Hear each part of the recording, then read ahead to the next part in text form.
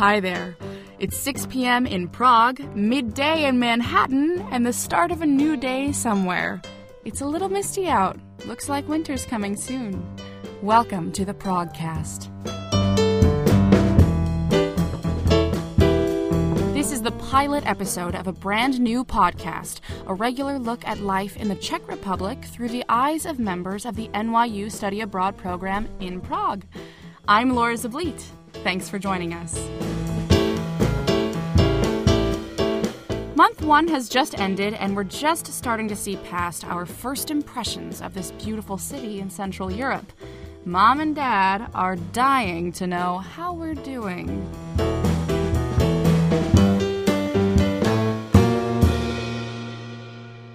One of the biggest aspects of living in a foreign country is the difference in language, especially in the Czech language, where the words sound different and sometimes simply unrecognizable.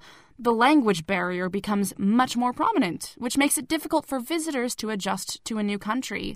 So here's McKenna Bigelow and Jenna O with more. Can you say starý, starší, nejstarší? Learning a new language is difficult. Learning a new language while simultaneously immersing yourself into its culture? Now that's a feat unto itself. The Czech language is especially difficult to grasp because it has Slavic roots, and as Americans, it sounds peculiar to us. That's why I underline this, because it's a nay. A nay is something the most... During orientation, students had to attend a mandatory intensive Czech class so that we understood basic interactions. I spoke to Jiří Novak, one of the professors who teaches Czech at New York University. I think you're very close to the actual pronunciation. There are, of course, it's say about 80-70% of the authentic Czech speakers. But I think all the students always try very hard. Some of them are better at that. Some of them are worse, of course. For example, the letter R is always a problem for everyone. And numerals like 33, 34, 43 are very popular with students, of course. But yeah, I think if they practice, they can get they can't speak like Czech speakers, of course, but the pronunciation is very comprehensible. One of the students in Jiří's Czech class, Allegra Teteris, told me what she found hard and easy about the Czech language. I think it makes it hard because I'm used to learning Romance languages, which all have like a similar structure, and Czech is totally different grammar-wise. I think it's easy once you learn like which letters make which sounds. They always are the same. I feel like there's not a lot of exceptions. Some idioms and customs found in America are often lost in translation. Despite attempts to order food in Czech, sometimes waiters are confused by our customs. I recently went to a restaurant where we wanted to order a dish to share with the table, but only ended up confusing the waitress. We're gonna get the apple quesadilla just to share. This is that? Yeah. And quesadilla is that? The apple quesadilla just like to share for everyone. My English. No, it's okay, thank you. It's okay, thank you so much.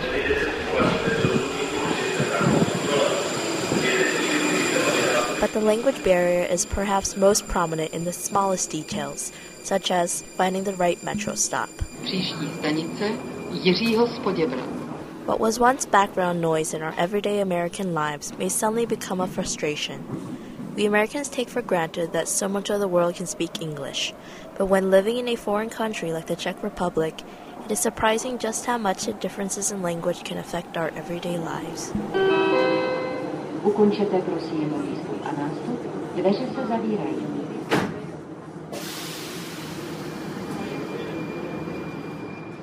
Mluvíte anglicky? That's how you say, do you speak English? And it's about the only Czech I know. I do know how to say beer, though. Pivo. And here it's pretty darn cheap.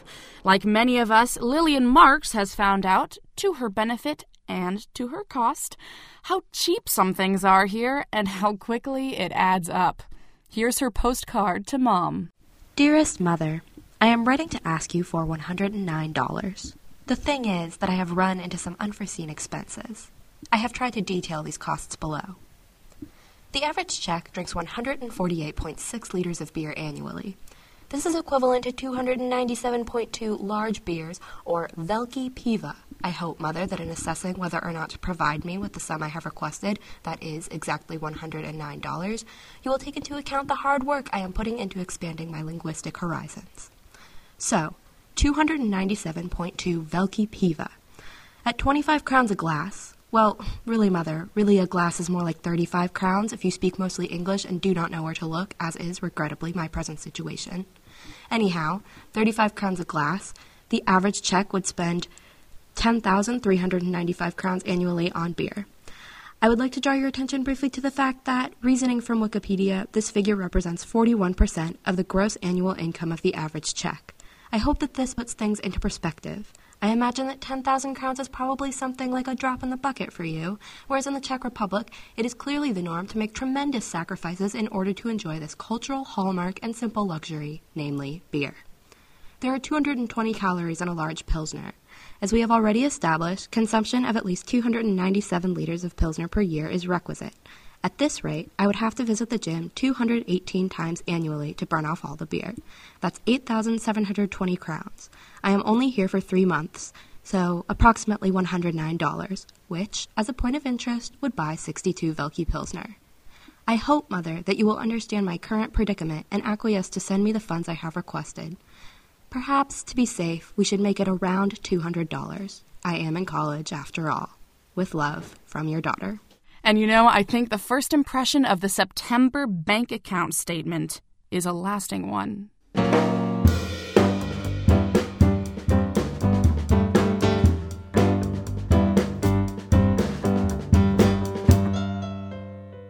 First impressions work both ways. While we're soaking up the new surroundings, the locals are surveying us.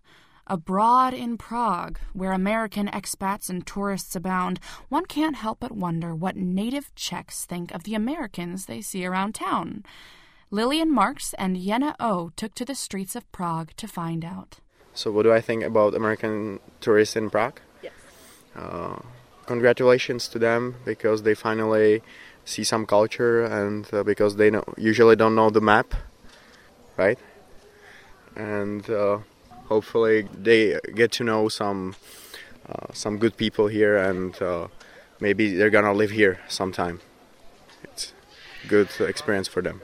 So I find most of the Americans being very excited about being in Europe, being in Prague. But at the same time, I have to say that, like, let's say having a group of American tourists just visiting Prague for a couple of days or something, I feel like they are not ready to try everything from like the local perspective. They're still searching for places that are same as in America, you know, which definitely is not authentic at all for Czech culture. I think the Americans I've met here at NYU are really nice guys, but the image we get are really like from TV shows and documentaries. And the documentaries are about hobos with shotguns. And the TV shows are about people living in Manhattan. So we're biased, people. You know. We know New York people, travelers, and hobos with shotguns. Yeah, we know that. The people who travel from America are really nice. We really like them, and that's our image about America. You know, that's what we think about you guys. But the people who stay home, at least what I heard from Americans that travel, are not as nice as the people who travel. You know, like the people who stay home and they just don't know anything about the world, and yeah. Well, I didn't really meet that many Americans at all, so it's hard to answer that question. But, I mean, those I met were quite nice, but I don't really talk to them because there's no need in that. The Americans are quite anonymous. All things considered, that was a lot better than it could have been, right? And for us students experiencing the Czech world, the same applies. Interacting with foreign people, locations, and even foods is often worth the try, even if it's not all a memorable culinary experience. College students aren't exactly known for their healthy eating habits. That said, the rich and bizarre combination characteristic of traditional Czech dishes can be a little overwhelming for the average American student. Nakládaný hermelín, or pickled cheese, I believe I said it right, has a particularly daunting ring to it. So we sent Tai Matsunaga and Lillian Marks to find out just what this classic Czech pub snack is made of. So we're chopping onions and peppers to garnish our marinated cheese, nakladany hermelin. But what's this dish really made of anyways? Our RA Teresa showed a group of students how to make it.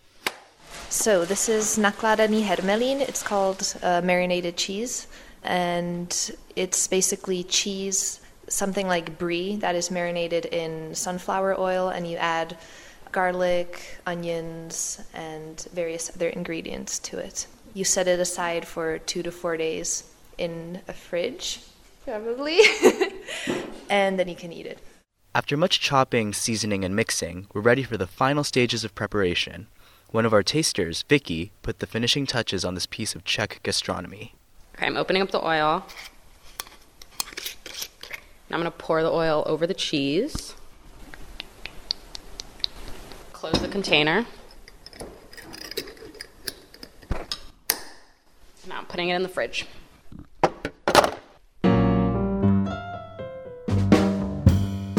3 days later. So you when you put like the vegetables with the cheese on the plate, then a lot of the oil comes off of the vegetables, and then people will like dip the bread in the oil because it's usually kind of can get a bit spicy because of the chili peppers and normal pepper and stuff like that. So the outer taste tastes almost like Italian dressing, and then the cheese itself is extremely moist, and I don't know. Okay, I'm gonna take another bite. To me, it doesn't even taste like cheese. It tastes more like mayo mixed with like something. Maybe mayo mixed with cheese. I don't know. It's like really rich and thick. These bay leaves? I've never seen that in a cheese before. Okay, here I go. It smells very oniony. Lots of pepper in it. Okay. It's really smooth. But you get that sliminess from like the oil, which you don't really get in American cheese. But it tastes good overall. Very smooth. And it's something like that doesn't repulse you because it's so different. It's definitely like a cheese you recognize, even though it's like a Czech version of what we're used to. So there you have it, folks. Nakladany hermelin, or marinated cheese. Would we eat it on a regular basis? Probably not, but at least we can say we've tried. Now, if you'll excuse us, we're going to go brush our teeth. For once, talking about eating isn't making me hungry. Thanks to Ty and Lillian for the new diet technique. But of course, once again, this is just a first impression. Perhaps after several beers, it would taste a little better. Speaking of nasty eating experiences, McKenna Bigelow got a hold of one student who went on a rather different restaurant adventure. She was robbed. Prague is notorious for sneaky pickpockets. It was the first thing I heard before coming here, and it was drilled in our heads throughout our orientation. As students, we were constantly on the lookout for people behind us on the metro or walking past us in Old Town Square. But what happens when you let your guard down for one split second? I sat down with a victim of crime who preferred to remain anonymous, and I asked her to tell me what had happened. So I was out to dinner with some friends, and I left my bag strapped around my chair, and when I came back, I went to the bathroom, and I came back, and it was gone, and my wallet and phone had been taken with it. So when you came back from the bathroom and saw your bag was gone, what did you think? I freaked out, obviously, and I didn't really know what to do because nobody had seen what happened. So I naturally just was very scared and then mad at myself for leaving it there and sad that all my stuff was gone.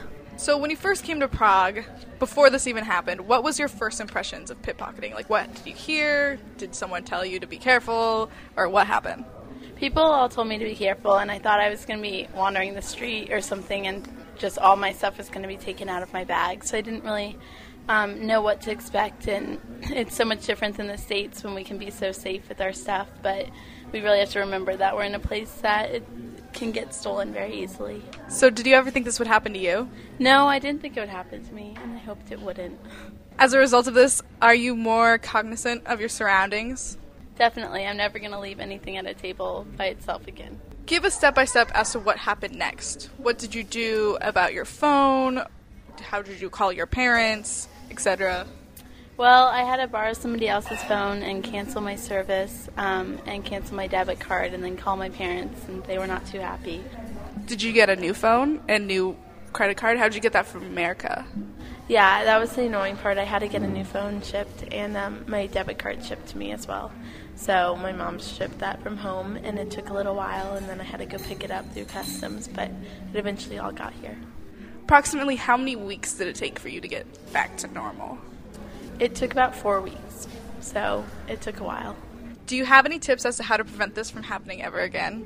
Well, don't leave your stuff sitting alone by itself, even if someone's at the table. It could still get stolen just right out from under you. And then always close your bags, especially like on the metro or in crowded areas, and make sure that you carry all valuables close to you. And I know that this is far from the only instance where a classmate has learned the hard way. It's all part of the experience, learning from both the positive and the negative. And all of it is valuable. We're learning to survive in a new urban environment. Speaking of which, no two cities sound the same, of course. Close your eyes while standing on a New York City corner in Midtown around rush hour, and you'll hear the steady buzz of traffic, hurried conversation, and more than a few honking horns, among other things. In Prague's Vinohrady district, the contrast for New York City citizens is startling. Lena Chappelle takes you on a journey through Prague 2 in sound.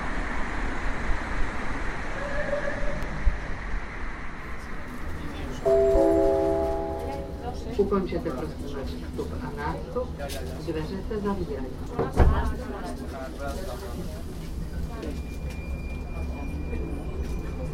Příští stanice, přestup na linku.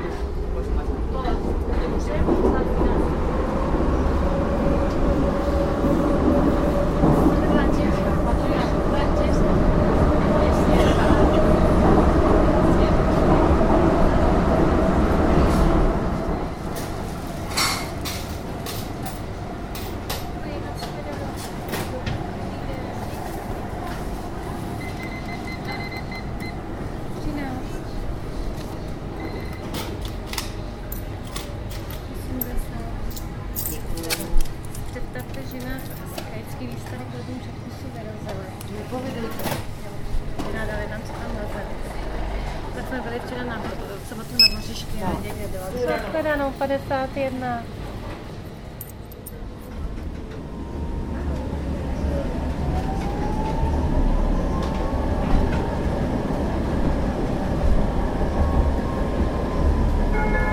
Odboru příští zastávka Národní třída.